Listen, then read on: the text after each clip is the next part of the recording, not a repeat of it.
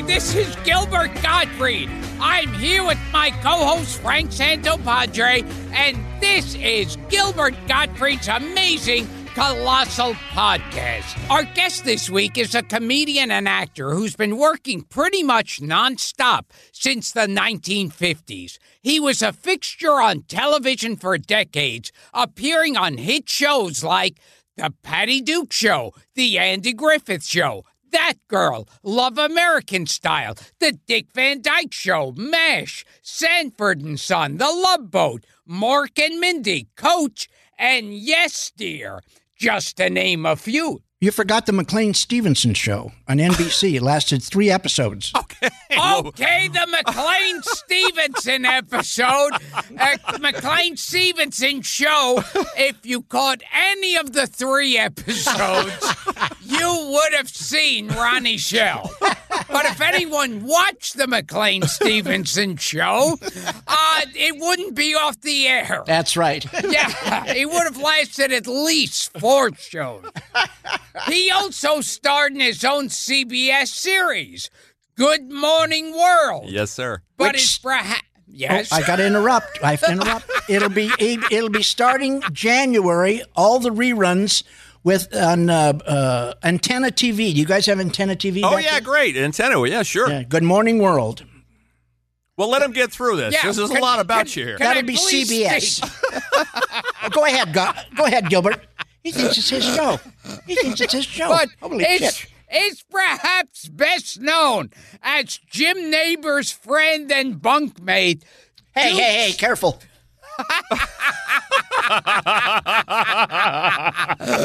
Bunkmate Duke Slater on the long-running and wildly popular situation comedy Gomer Pyle USMC. Bought me a house.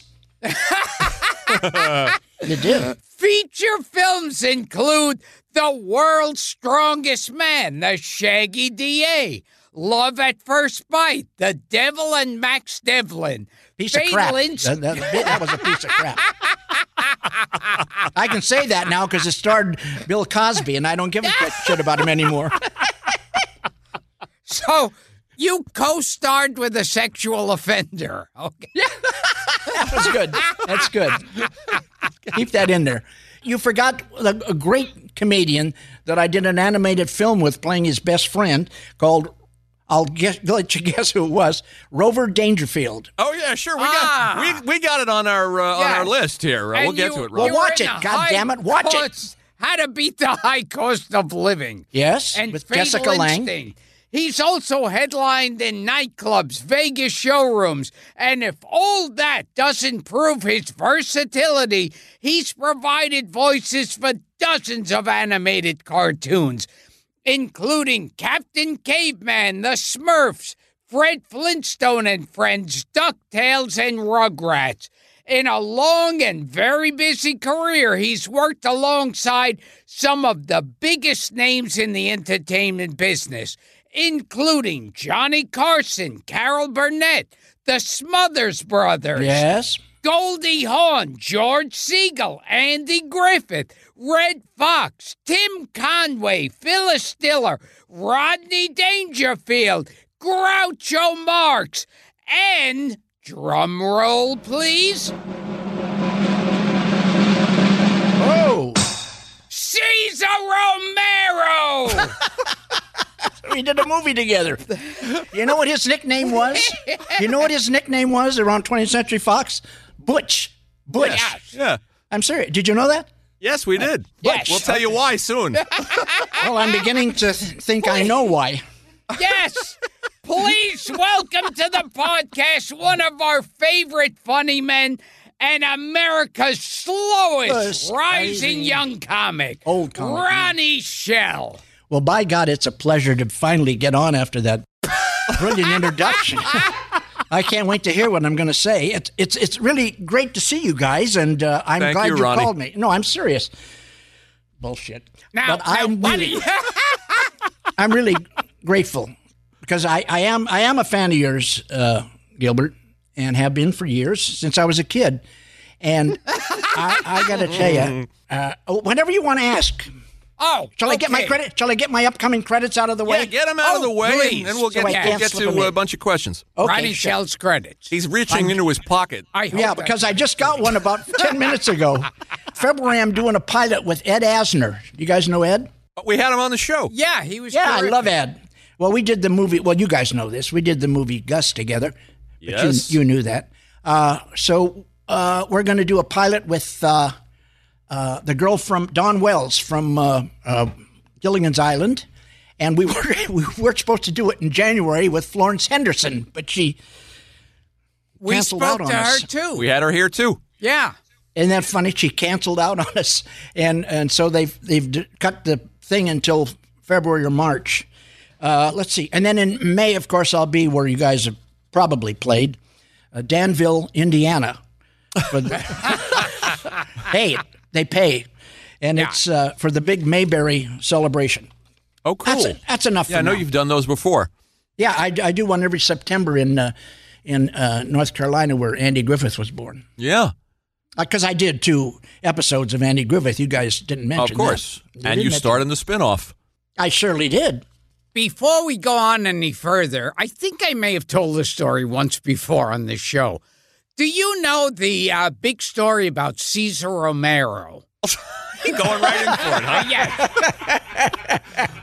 No, I'd love to hear it. Ronnie. I'd love to hear it.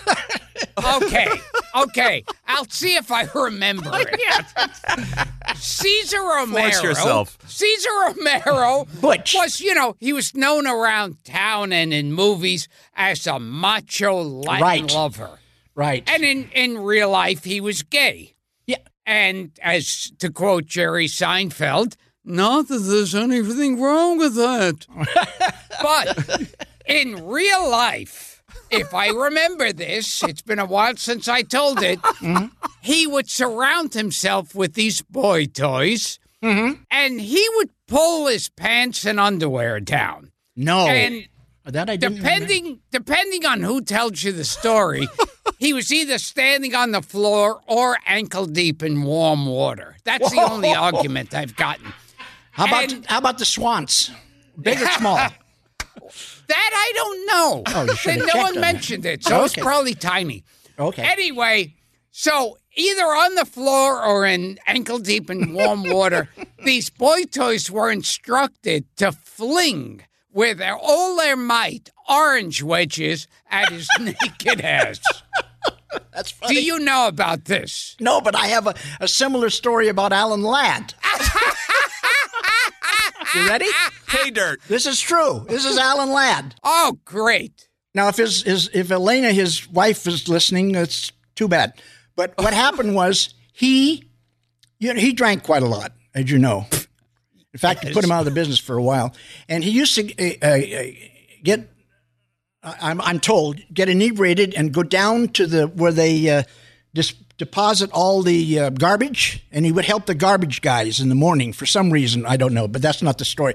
The story is every once in a while he'd gather all these girls together, and he'd make a big circle. He'd get in the circle, and they'd put a chicken there in the circle, and he would get nude, and the girls would dance around singing, "You simply got to fuck that chicken! You simply got to fuck that chicken!" That's the story. Well, can you sing that one more time? You simply got to fuck that chicken! I hope I don't get sued. Alan Alan handsome macho star, would stand naked in a circle of women who circled him. Yeah. And they would. But they have a chicken. They'd have a chicken there. Yeah. They'd have a chicken. Yeah. He was naked with a chicken in a circle of girls. And I'm sorry, I don't think I heard this correctly. What did they start singing? Well, they would dance around. They danced Alan, around. singing, "You simply got to fuck that chicken." That could be an apocryphal story. Could be. Whatever that means. I don't care. When I hear a story like that, it's true. Wow. Pass it on. Pass it on. Oh, I've got a million of those. I've worked with everybody except, who's the only guy I never worked with? Oh, I know. Hey, hoo, what's his name? won the Academy Award. Red Buttons. I never met or worked with him, but I worked with all the rest of them. So, have you heard, either if you've worked with them or not, have you heard some other weird sexual stories about any celebrity? I'll get arrested for crying out loud. Well, let me think. Why don't you? This is a good time to. Now, Ronnie was a friend of Pat McCormick's. So it's a good time to ask him about the helicopter story. Okay. There was a story that Pat McCormick over Irene Dunn's house. Oh yes, you tell a story. No, you tell it because I've sort of forgotten it, but it's a true story. Okay. Pat McCormick had a bunch of friends in the business, and like once a year, I think they would get together and try. One would take the others to dinner or to a celebration. Or to Vegas. Yeah. Yeah. Fly them somewhere. That's true. Take them out to a strip club or whatever the hell. That's true. And when it was Pat McCormick's turn, and these guys were spending a fortune on lavish dinners and everything. Pat McCormick's turn, they had them take all his friends to a heliport. Mm-hmm. And there they were handed a paper bag with a tuna fish sandwich and an apple. And they were all like, I didn't know they were all like, what the hell is this? I didn't know about that. Yeah, it's like, what the fuck? We spend money on this. And then they were led one by one into a helicopter. When the guy would go in the helicopter, there would be a hooker in the helicopter. That's right. And the helicopter would circle that guy's wife's house. They were given the... and while they were circling his house, the hooker would blow the guy. Oh, my God. I heard it was over Irene Dunn's house. Irene Dunn's house? I'm serious. Makes it better. It's much better. It was over Irene Dunn's house. And they brought... Oh. Well, let me finish this first and then tell me your side. Okay, because I was starting to nod off. And then they'd circle the house. And when one of them got home, his wife said, "So how was your evening?" And he goes, "Oh, it was okay. How was yours?" And she said, "Well, it was strange. A helicopter kept circling the house." That sounds right. But you're saying it was actress Irene Dunn. Irene Dunn. And he had an anti-Catholic thing he said, but I can't remember what it was for the life of me. Because she was a staunch Catholic, and he liked to shake him up. I stole I worked with him a lot here in town, but I stole two of his lines, which I will do forever, and I'm going to do them for you now because I think they're classics. One is in a New York venue, you would say, "Do you all know who Yoko Ono is, right?" And then, yeah. Do you know they had a Yoko Ono look-alike contest held in Central Park last Saturday, but they had to call it off because the crowd turned ugly. Great. That's it. And the other one is how did he tell it? Biblical scholars have come up with a well-known change from biblical times. They found out how the Lord Jesus, could walk on water. It was winter.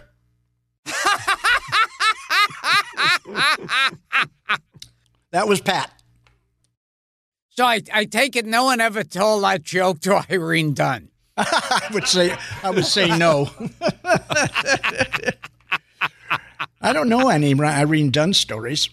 So they were circling. They were getting blown while circling the house. Irene Dunn's. Fantastic. And that makes it better. You that makes tell it that better version now from now on? Yeah. But you'll have to come up with a line that. No, there is no line. You just got the blowjob, and I don't know if she ever knew about it. Probably not. Ronnie, tell us your Bet Your Life story. Tell us about meeting Groucho. You were so young. doing the business. I'll tell you what, I was working at the Purple Onion in San Francisco. I was still a college student. You never went to college, did you? Any of you guys? Two of you? No. Okay. Well, I graduated, 4 years. Anyway, so I was in my senior year, and I auditioned at the Purple Onion in San Francisco, which was a big nightclub in those days. And the other two acts who auditioned the same time as I did was Phyllis Diller and the Kingston Trio. You remember the Kingston Trio? Sure. Okay. So, Tom Dooley and... Yeah, that's right. So, do I have stories about them? Anyway, so we toured for a year and a half together, college concerts.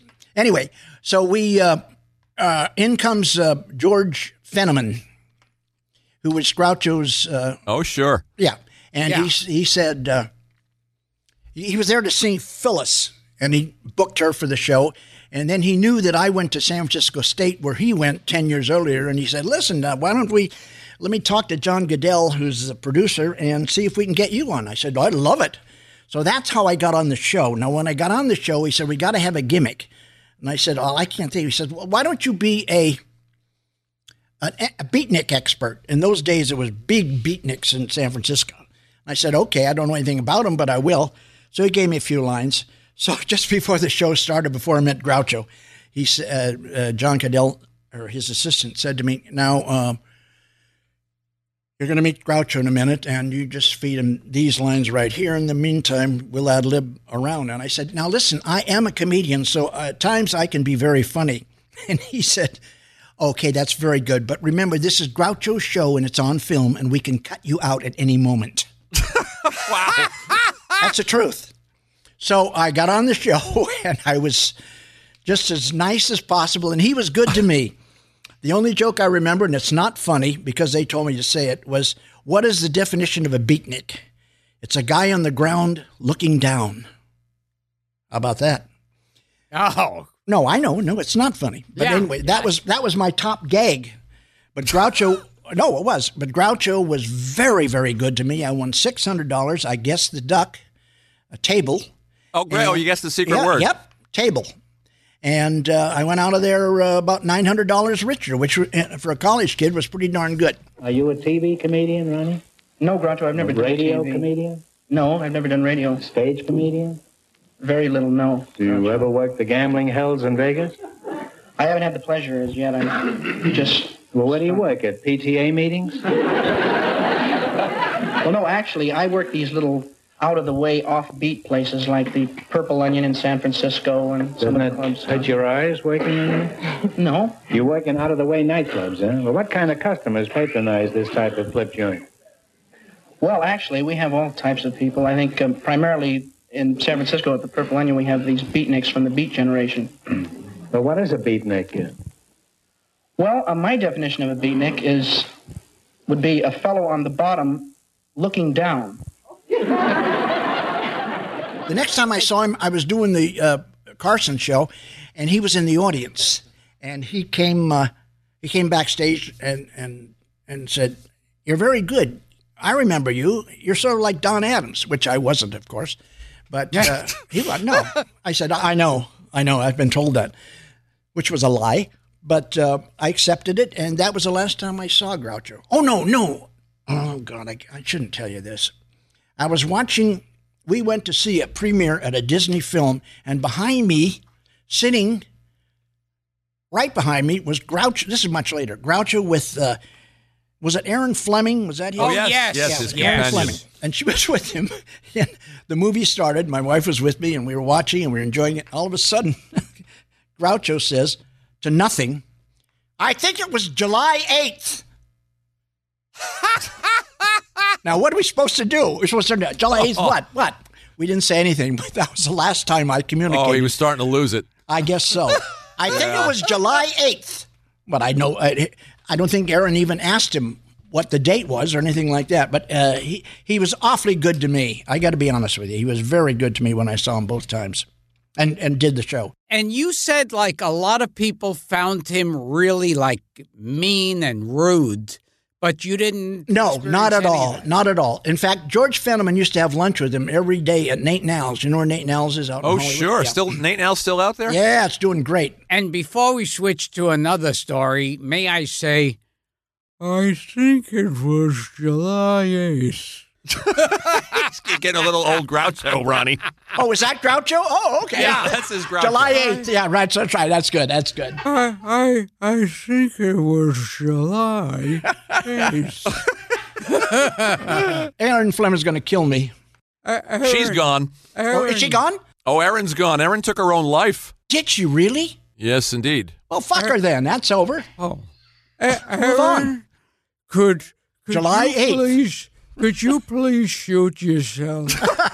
It would really make my life a lot nicer if you would go into an alleyway. I'd like you to become a homeless woman and then find the gun and blow your fucking brains out. It would make my life a lot easier. Very good. Very good. I like that. I lost it. No, I like that. I like that. Oh, my God. I heard a story that Nat Pendleton. I know who Nat Pendleton was. He was a wrestler. Yes. Yes, that's right. He used to stand naked with a chicken. Oh, stop. And Groucho would holler. Who had gone senile even back then, would sing, you simply gotta fuck that chicken. Only you, Gilbert, could come up with a funny line like that. Oh, that's it. I'm serious. Nat Pendleton's in horse feathers. Yes. He's one of the kidnappers. Yes. Yeah. Ronnie, tell us about your act back then. You did pantomime. You did lip syncing. I started doing lip syncing, but I would be a little different. I would take serious records and make them funny. Where I wouldn't take a Spike Jones record and then you'd be laughing at the record. And I take La Donna Mobile by Mary Alonza and all the serious stuff. And what happened was I finally went in the service because the Korean War started and I was scared to death of being in the Army or in the Marines. So I joined the Air Force and they asked me to MC a show when I was in basic, and I stole a complete pantomime act that I'd seen in San Francisco by a guy named Paul Desmond, and not the musician, but a comedian. And that's how I got started. And then slowly I started doing more live stuff. And, Erwin Corey started that way. Stealing other people's material, you mean? Oh, no. Probably, no, but doing pantomime.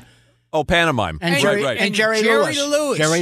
Jerry Lewis used He still does it. He does that typewriter thing. Oh, yes. Yeah. I think Dick Van Dyke, too, did pantomime with another guy. Yeah, what were they called? The Merry Moots. The Merry Moots, right. Out of Atlanta.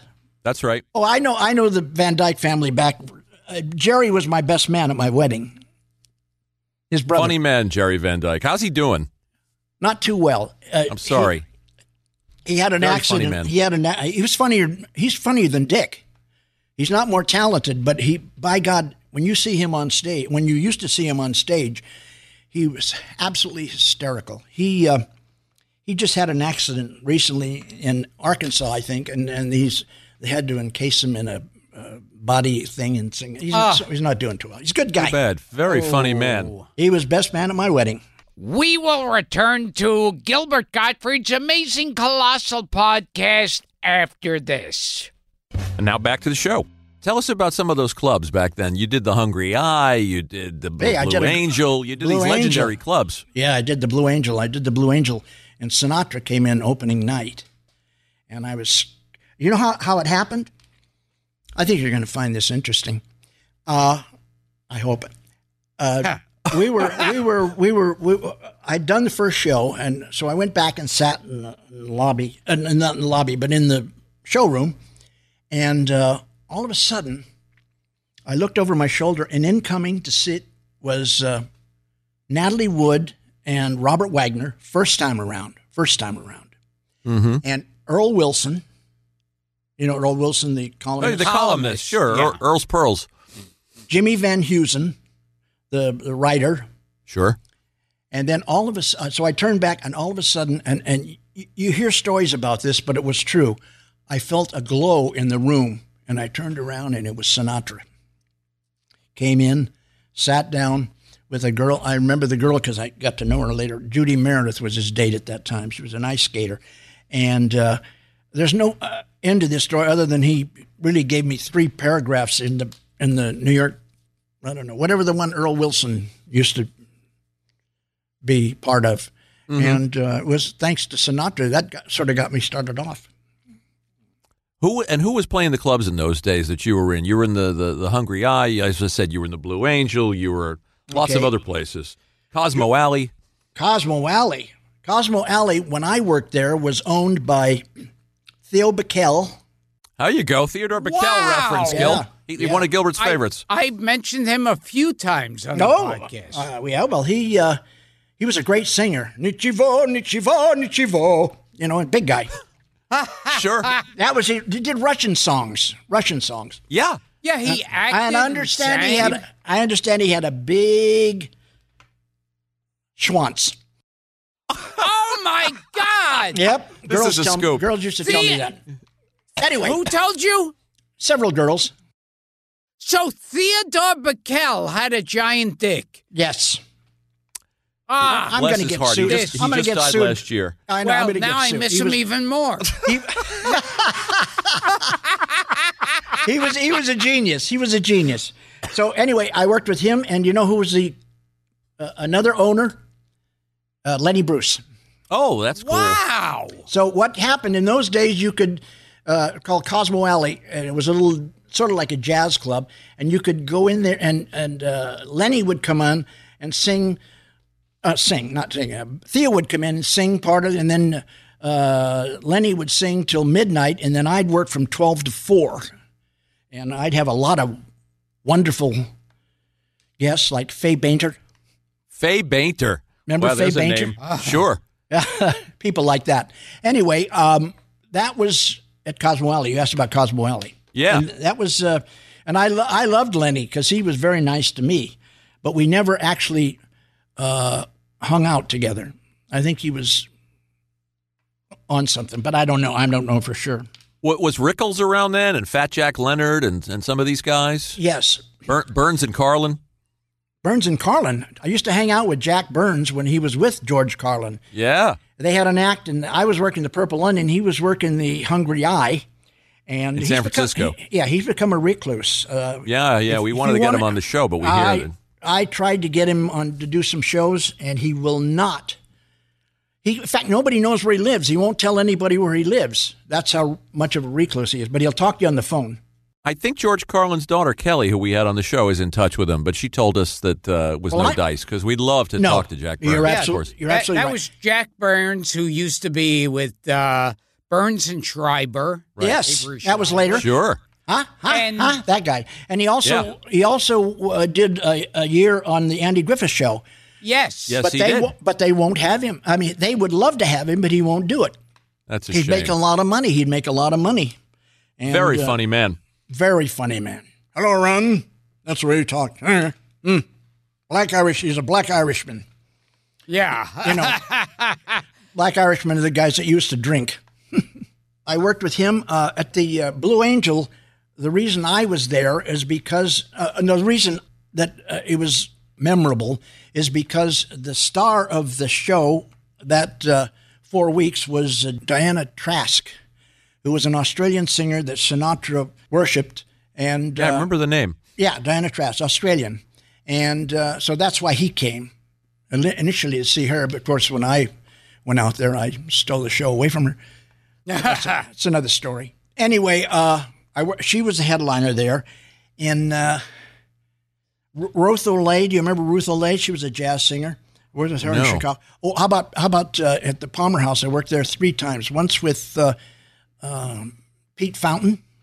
Oh, sure, Pete Fountain. You know, the jazz man. Yeah, out of New Orleans.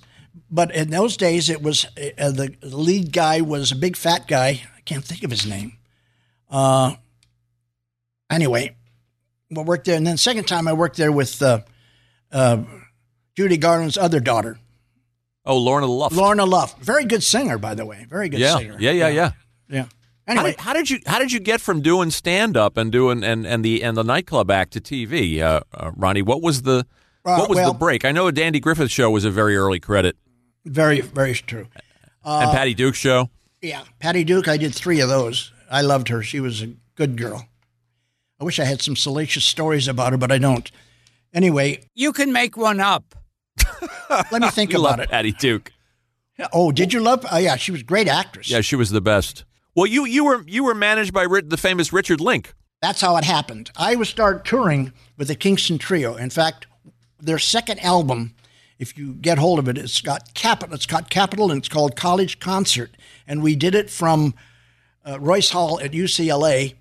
Mm-hmm. And all I did was introduce the trio on the record. It's on the record. And I did the liner notes on the back. And so I told everybody that I had the best-selling comedy record in the business, which I did, even though all I said was, here are 3 young men in song that I love working with. I love the way they sing, and they like the way I do their shirts. The Kingston Trio. That's my comedy album. Sold millions. Yeah. Did you work with, were there a lot of mobsters? Yes. When you were doing it? Absolutely. Yeah. In fact, in Chicago is where I really met a lot of them. I'm not going to name his because I can't remember, but there was one guy who took a liking to me. And after the show one night, he said, you want to come over to I'm doing a thing at the Sahara out by the airport. You want to come over and have breakfast or what? They always gave you, or what? Scary. Yeah, and when you used to dance with the guys from New York, you want to dance or what? No, or what? I don't know. How about or what? Anyway, so naturally I said yes. So there was a group of us that were working in Chicago, and we went. This is a true story. That's not funny either. We went out to this place called the Sahara, and this guy was notorious, but he took a liking to me. He was a little guy, and so we sat there with 15 people about 3 o'clock in the morning, and we all ordered eggs. And all of a sudden, the waiter comes in, he brings the eggs, he lays them down, and the eggs were too cold for this little guy, and he got up and just beat the living shit out of this in front of us. And not one of us got up and said, hey, no, cut it out. Wow. Because we were scared to death. We let this waiter have the shit kicked out of him rather than... that's the end of the story, but it was sort of sad, but not sad enough for me to interrupt this little mafia guy. Anyway, that guy's probably still in the hospital. This was 50 years ago, for crying out loud. Oh my God! Oh, that is scary. I'll tell you his name when we go off camera because I'm not going to take any chances. No. I'm sure he's long gone, Ron. Or at least you know what happened? You know what happened? Seriously? Yeah. He was bringing groceries home, and he got machine gunned to death. So he probably defied some of the bigger people. Wow. Ooh.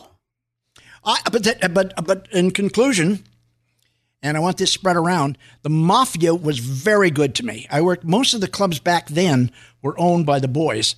And if they liked you, man, you could do no wrong. And they would just be so good they love comedians. And I was never intimidated by them. I think they even owned the Blue Angel, but I'm not sure. Yeah, we've had a couple of people tell us that the mob was good to them. Yeah. On this show. Yeah. Various comics. The performers said that you couldn't have a nicer boss than a mobster. And you know what they'd say? Seriously, they'd say, listen, if anybody gives you any trouble, call Geraldo, and we'll take care of it. And that's exactly it. I never had to call Geraldo, but he would have taken care of it with the boys. That's true. So go ahead. I heard a story that Buddy Hackett. I love Buddy. I think his house was robbed, and I don't know if he said, then they found the 2 guys that robbed my house. You'll do anything to do impressions. Yes, right, yes, Gilbert? Excuse. Yes. You make up these names, and I'll do Clark Gable when I ran into him. Okay, go ahead. I'm sorry. And he said, they found them both dead in the desert. And they said, do you know what happened to them? And he goes, I don't know. That could be true. That could be true. How about this? Scarlett, you've never loved me. You've always loved anyone else but me. I don't give a damn. That was my impression of Clark Gable. Not too Pretty good. That's the only one. But I do Clark Gable sneezing. Okay. Let's hear it. This is Clark Gable sneezing. Drop, two. Remember, he always just said, God damn it. You've always loved Ashley Wilkes. You've never loved me. Anyway. Well, tell us how the Kingston Trio album went big, and I'm trying to figure out how your TV career got started. So Dick Link worked for Capitol. He just passed away, by the way, Richard Link, last year. 99 years old, drinking vodka every night. Yeah. Anyway, legendary manager. It was a good guy. And he was my manager until he sort of semi-retired over in Hawaii.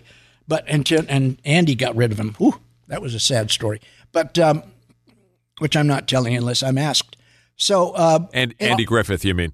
Andy, that was his right-hand man. So he was Andy. I'm asking. Let me do my own story first. Yeah. Okay. I was asked.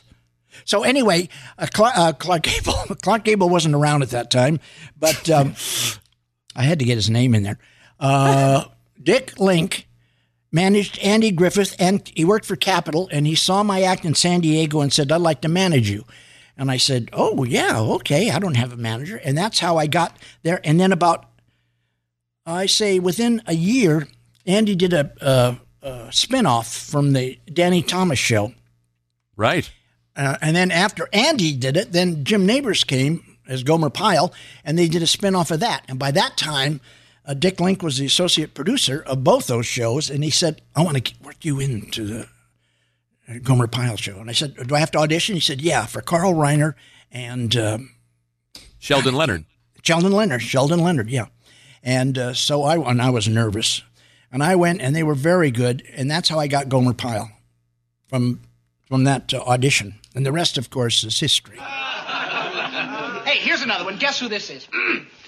For it was Mary, Mary, sweet, as any name could be, for you're the guy that gave it to my brother in the back. Well, hey, that's great, Duke. Betty Grable, right? Are you making a joke, ain't you, Frankie? That was Humphrey Bogart, wasn't it, dude? This is Jimmy Cagney, Gomer. Well, that was my second choice.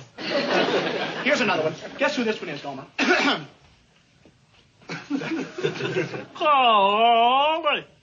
Hey, Sergeant Carter. Sergeant Carter, you're the best sergeant a Marine ever had. Why, you're just like a mama to us, so thank you. Shazam!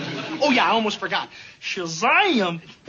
Yeah, we talked on the phone. You and I were talking about also the great Aaron Rubin. I don't remember that. Deserves some credit for that show. Aaron Rubin was the greatest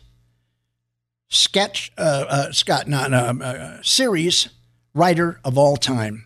You know who is? He's Nat Hiken's nephew. Nat Hiken, who was very famous. There you go, Gil. Oh, How yeah, about that? I love Nat Hiken. Yeah, we've talked about Nat Hiken with Hank Garrett, obviously. Car 54, where are you? And yeah, but Hank Garrett makes up a bunch of bullshit. I don't care. He wrestles, but he can't drive. Anyway, what were we talking about? We were talking about how you got the Andy Griffith show, and then Gomer Pyle. And then Gomer Pyle, and then Good Morning World came knocking. Bill Persky and Sam Denoff. Yeah, well, what happened was I was doing Gomer Pyle, and then all of a sudden I started doing That Girl with Marlo Thomas. Oh, you were her agent. Yeah, Harvey Peck. I'm sure you guys have watched that all the time. And after that, they decided to do a series, a comedy series about two radio disc jockeys based on William B. Williams. Is that? Yeah, because Billy and Sam worked for him. That's right. They were writing about their own lives. Exactly. This was all about them, about William B. Williams, and when he did that. And so they hired myself, and they hired Billy DeWolf. Great. Love Billy comedian. DeWolf. Oh, I loved him. He was great. Always busy. He's come up on this show say a to lot. me, yeah, and he'd say, Mr. Schell, Put it away. Save your money. Put it away, Mr. Schell. You never know when it's going to end. And anyway, he became my best friend on that particular show. Joby was a nice guy. Joby Baker. Yeah. He's still around. Yes, Joby? he lives in Connecticut. Yeah. He was married to Dory Previn. Oh, Wow. cool. Yeah, and then she passed away. I think he killed her. And I'm kidding. I'm kidding. I love Joby. And I love Dory, even though I never met her. And so we did that show, and With Goldie. they had a Andy Griffith was doing a special during that time, and we all worked on the same lot where we did That Girl and all these other shows and Hogan's Heroes and everything like that. And in walked Bill and Sam saw this little girl out of a go-go dancer out of Baltimore, which was Goldie Hawn, and she was in the chorus. And so they said, "Oh God, she's got a great personality. Let's put her in." So they hired her to be my girlfriend, and we did 29 episodes. And it was free and easy in those days. We weren't married. I wasn't married, and she wasn't married, and we always rehearsed in my apartment at night. You do the math, okay? And no, I'm kidding, Goldie. I'm turning Kurt. And so anyway, after about 3 weeks on the first show, she was tired. She didn't like to rehearse. And I said, Goldie, I took her aside. I said, Goldie, you're never going to make it because you don't like to rehearse, and I don't like that. Pros know the script inside and out, and that's because you're not going to make it. And the next year, she won the Academy Award for The Cactus Flower, and I found out while working some toilet in Omaha. True story.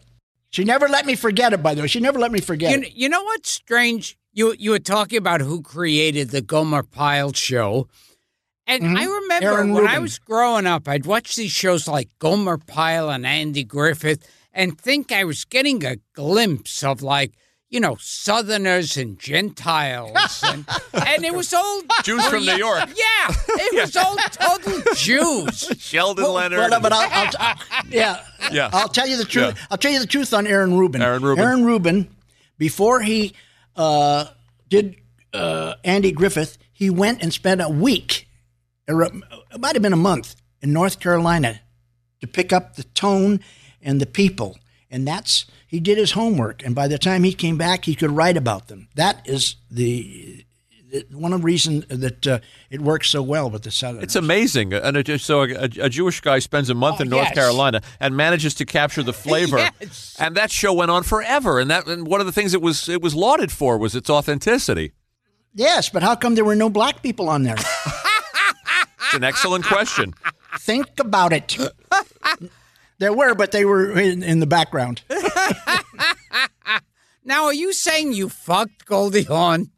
No, not at all. No, please don't. There was a I chicken being involved. Kidding. Hey, I just love to do the line. You do the math, okay? Tell us about Sheldon Leonard, and you also did his short-lived series, Big Eddie. Yes, I did. I played a clown in it. Sheldon Leonard was, he was one of those guys that when he walked in the room, you immediately were very subservient and good. But he would come in when we did Andy Griffith and Gomer Pyle, and he would take a script and just fix it up in like a half hour. And he was a genius. Yeah. I remember sort of a sad story. But of course, this happens. They were doing a dinner for Don Knotts at Chasen's when it was still open, and we all went down there one night. And I don't know if you recall, but they still have them. One of these local 7:30 to 8 shows where they did interviews, and this girl, I was standing there. This young girl was doing the interview, and she said, "Now, you're Sheldon Leonard." He said, "Yes." Well, what have you done, Mr. Leonard? Oh. And he said, "I've been around." That's all he said. Wow. And I remember that. That was quite a revelation. Well, not only was he a fun actor, and of course he was always playing those thugs, He was always playing heavies, but he was a mogul. He was a mogul. Yeah. He was very rich. Yeah. And super smart guy. Super smart guy. What was Frank Sutton like, Ron? I love Frank. Frank was, believe it or not, was a Southerner. He was born in Tennessee, and that's where he's buried. And I never saw him off stage without a cigar in his mouth, Brazilian cigar, I might add, or a cup of coffee. And that's what made him, not made him, but he was a type A, and he was destined to have an early heart attack. Great actor, always knew his lines, and was very nice to all of us, because a lot of us were newcomers. You know, he'd already done Broadway in the Andersonville trial and a couple others. Mm-hmm. He was a good friend of George C. Scott's. But anyway, no, I can't say anything bad about him. I wish I could. Yeah. He used to have this chicken. And And what did they sing when Frank Sutton stood there naked? You simply got to fuck that chicken. This is going to be the new catchphrase that takes off. Now, you said he started out a liberal. Oh, that's right. It's interesting. Frank Sutton, yeah. Yeah, he had a lovely wife and 2 lovely kids. Toby was his wife, and she was Jewish, by the way. You might want to know that. He does. Toby was Jewish, and he was a Southern. He was so that's where he may have gotten the liberal slant. But when he first started doing the show, he was just big on Lyndon Johnson and liberals and everything like that. Interesting. By the end of 5 seasons, and then we did 2 seasons as a variety show, the Jim Neighbors Hour, and by that time he was a right winger, not a right winger, but very conservative. The money, it's called money. Sure. You make a lot of money and you change. I think. Isn't that true? They say a conservative is a liberal who's been mugged. I wish I'd have thought of that. By God, I will. You know, I want to tell you a story about Studs Terkel. You know who Studs Terkel was? Yes. I think it was, and this applies to guys my age. You guys aren't there yet. But I hang out with guys in their late 70s and their 80s for a reason. Studs Terkel knew this guy. You may have known this story. Studs Terkel knew this guy, 80-some years old. He was a widower, and he married this woman, 60 years old. And she was really beautiful and well done for her 60-year-old. And it lasted 8 months. And Studs Terkel went to him and said, "My God, what happened? I mean, she was beautiful, 60 years old. What happened?" And he said, "She didn't know the songs." Wow. And that's it. If you don't want, if you can't relate to young people, and you can't remember the songs and everything like that, it becomes sad. Yeah, that's profound. I think it's profound. It is. Gilbert wants to ask you about some of these names, Ron. You worked with Jack Webb, best known for Dragnet. The only guy who, when he was sober, was mean, and when he was drunk, was a great guy. That I remember. Interesting. He was once married to Julie London. Do you remember that? Julie London, Oh, sure. yeah. Sure, That was sure. was before then she married Bobby Troop. who was a very close friend of mine, because Bobby Troop's daughter introduced me to my wife. Oh, Route Truth. 66. Route 66. Now Yeah. you work with both Ted Cassidy and Jack Cassidy. Jack was brilliant.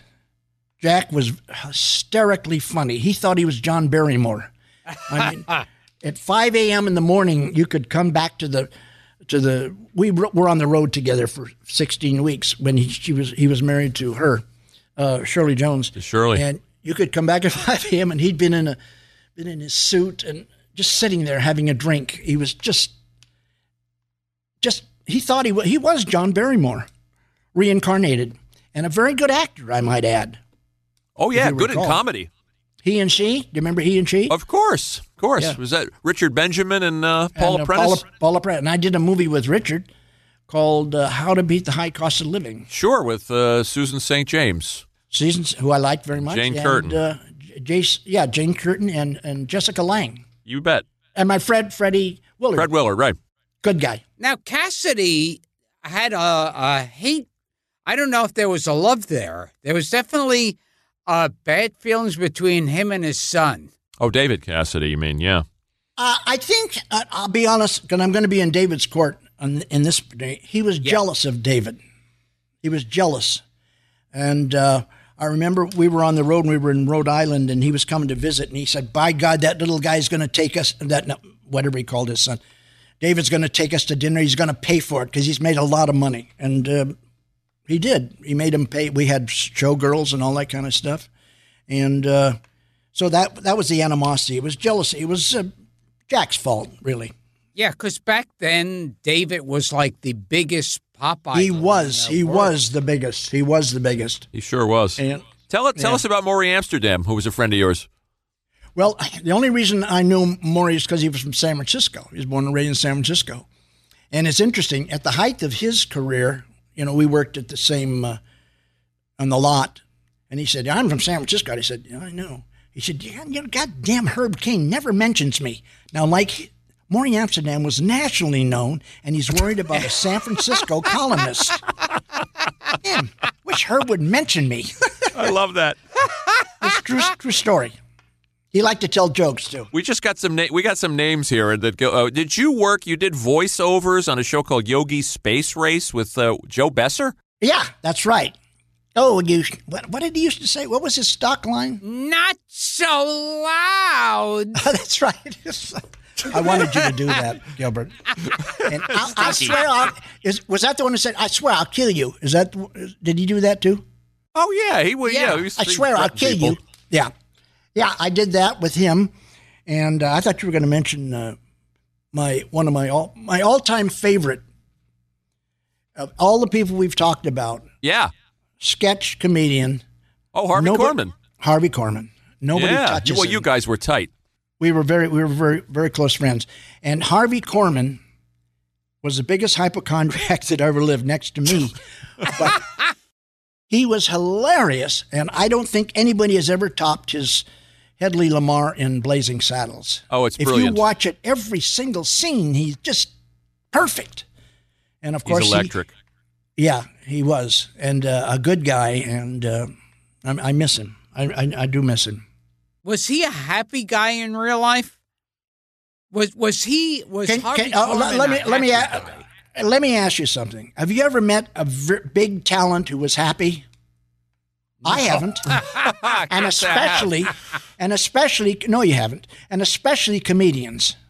The only happy comedian I ever met was Art Linkletter, and I don't count him.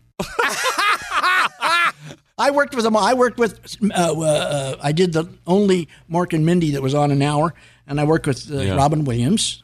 Brilliant. And, you name it. Jonathan Winters. I hung out with Jonathan a lot. And I hung out with the comedians because I learned from them, and I enjoy laughing. Yeah, you work with Red Fox, too. How about Red Fox? Any memories? Did Sanford. I did Sanford and Son. Yes, you did. The only I played the mayor. The only memory I remember, I can't tell you, but it was fun. Okay. It was obscene. Sounds like Red. That sounds like a Red Fox story. It is a Red Fox story. What about Frank Gorshin? He was a friend, too. Frank Gorshin we go way back, because we were both in the Air Force, and we did shows, Tops in Blue, and I was, for a while, was the traveling comedian with the United States Air Force Dance Band, the Airmen of Note in Washington, D.C., and that was a tough job. I mean, we could have gone over to Korea at any moment, but we never did. But I did get some time in Bermuda. That's the end of that. It's the end of that story. Who else do you want to know about that Ronnie worked with here, Gil? Oh, God, this is a crazy list, Ronnie. You've done everything. You've worked with everybody. Here's a story that I sparked too. Can I tell you what I got coming up, January? Yeah, well, we're going to do a couple of names, and then we'll do the plugs. Okay. What am I? Am I a gossip? I sound like a gossip. What's that? I know a story about everybody, but there's a lot of stories I'm keeping to myself. You don't have to tell them if they're too salty. Well, they're mostly about me, but go ahead. What about Paul Winchell? You worked with him. The great ventriloquist. Yeah, we very, very good ventriloquist. Yeah, he's like every other comedian. They're not happy. Yeah. Gilbert's walking around laughing, making a lot of laughs. He has a family. I have a family, but we're not happy. No, Gilbert's pretty miserable. Yeah. I know. You are, Gilbert. And so are you, Frank, because you're tagging on. Thank you, Ron. What about working with Tony Curtis? Bill and Sam wrote something for you. I'm going to hang myself after this interview. I don't blame you. I'll tell you, Tony Curtis, when I first met him, we did a football special together. And he was nice to me. And the first thing I said, hi. And he said, me too. Tony Curtis seems like he was a fun guy. He was a fun guy. And this was before he wore that terrible toque.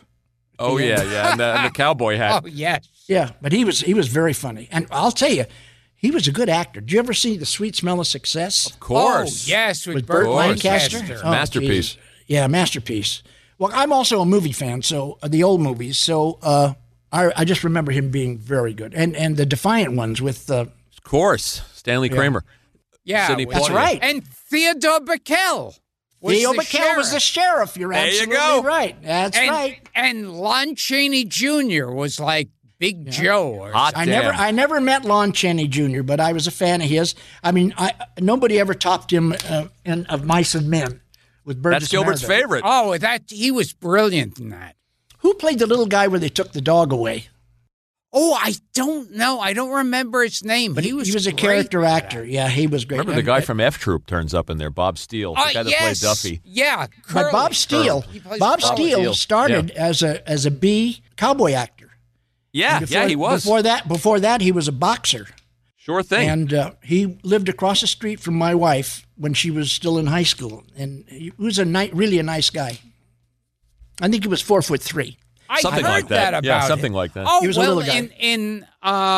in Of Mice and Men, Yeah, that's Burgess Meredith says it about him. He goes, I hate mean little guys. Ooh, that's right. I'd forgotten about that. How about Betty Fields? Betty Field, yeah. Oh, Betty yes. Field. Loved her.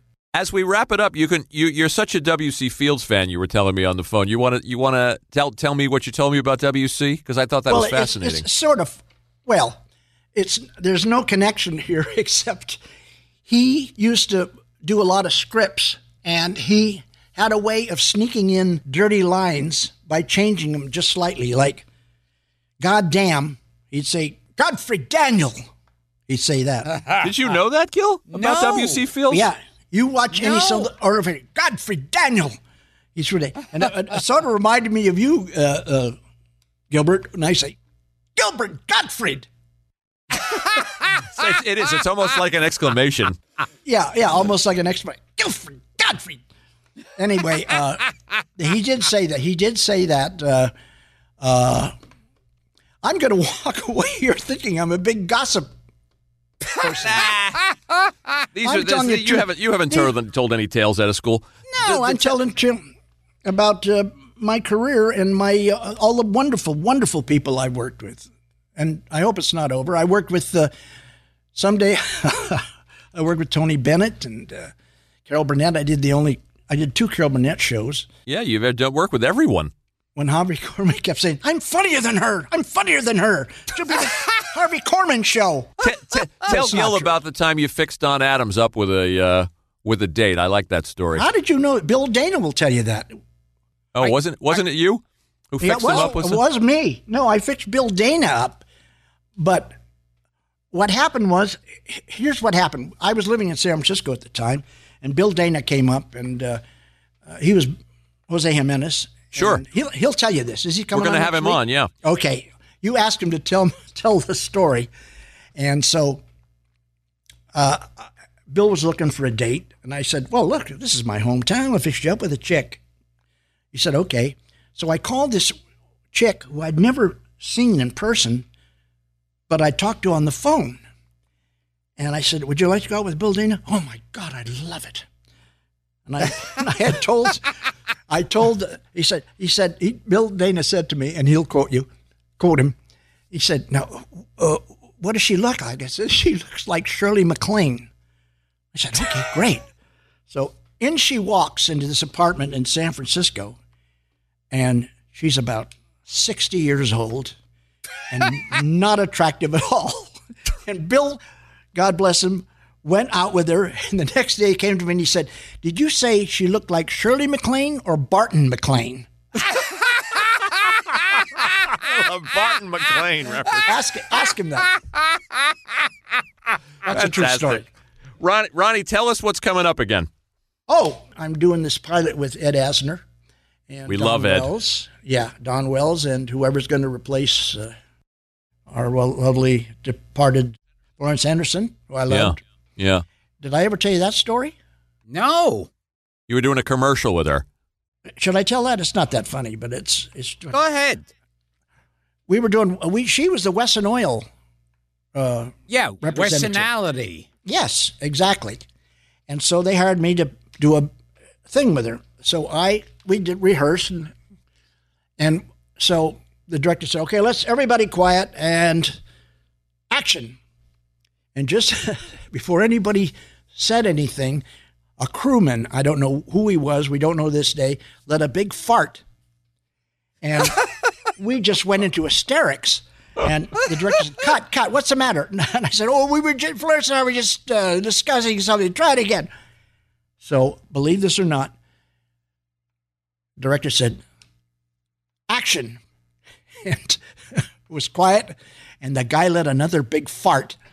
We fell over, and the director said, lunch. I think that's how I'll choose to remember Florence Anderson.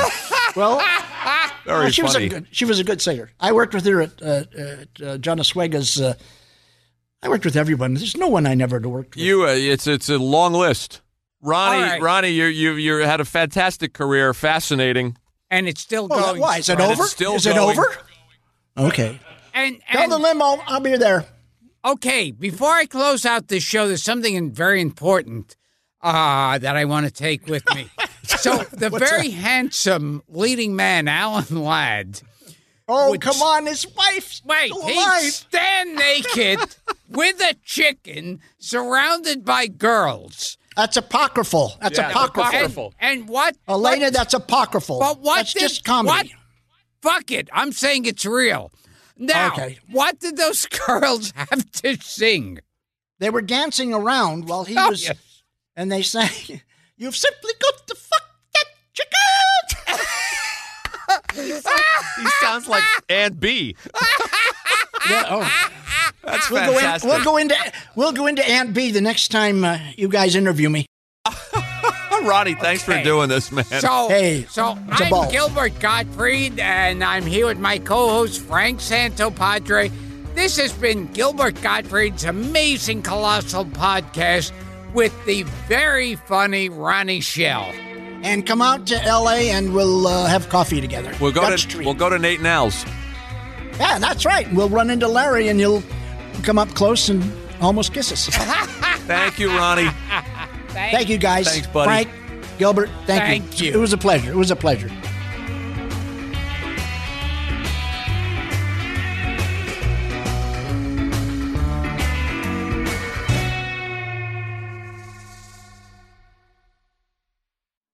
Friends, why not take a trip to Spontaneation, where hours of listening pleasure await you?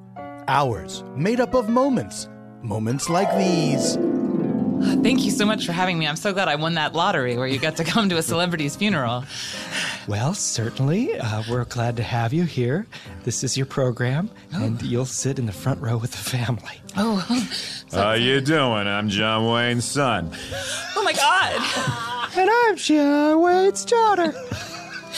I'm so sorry for your loss. Well, congratulations on winning the contest. Yeah, well done. I've never been to a celebrity funeral before. Are there any tips? Just keep quiet and hold on. It's gonna be a wild ride. Be respectful. We're talking about the Duke here. Listen to Spontaneation with me, Paul F. Tompkins, on Earwolf, iTunes, Stitcher, or your favorite podcast app.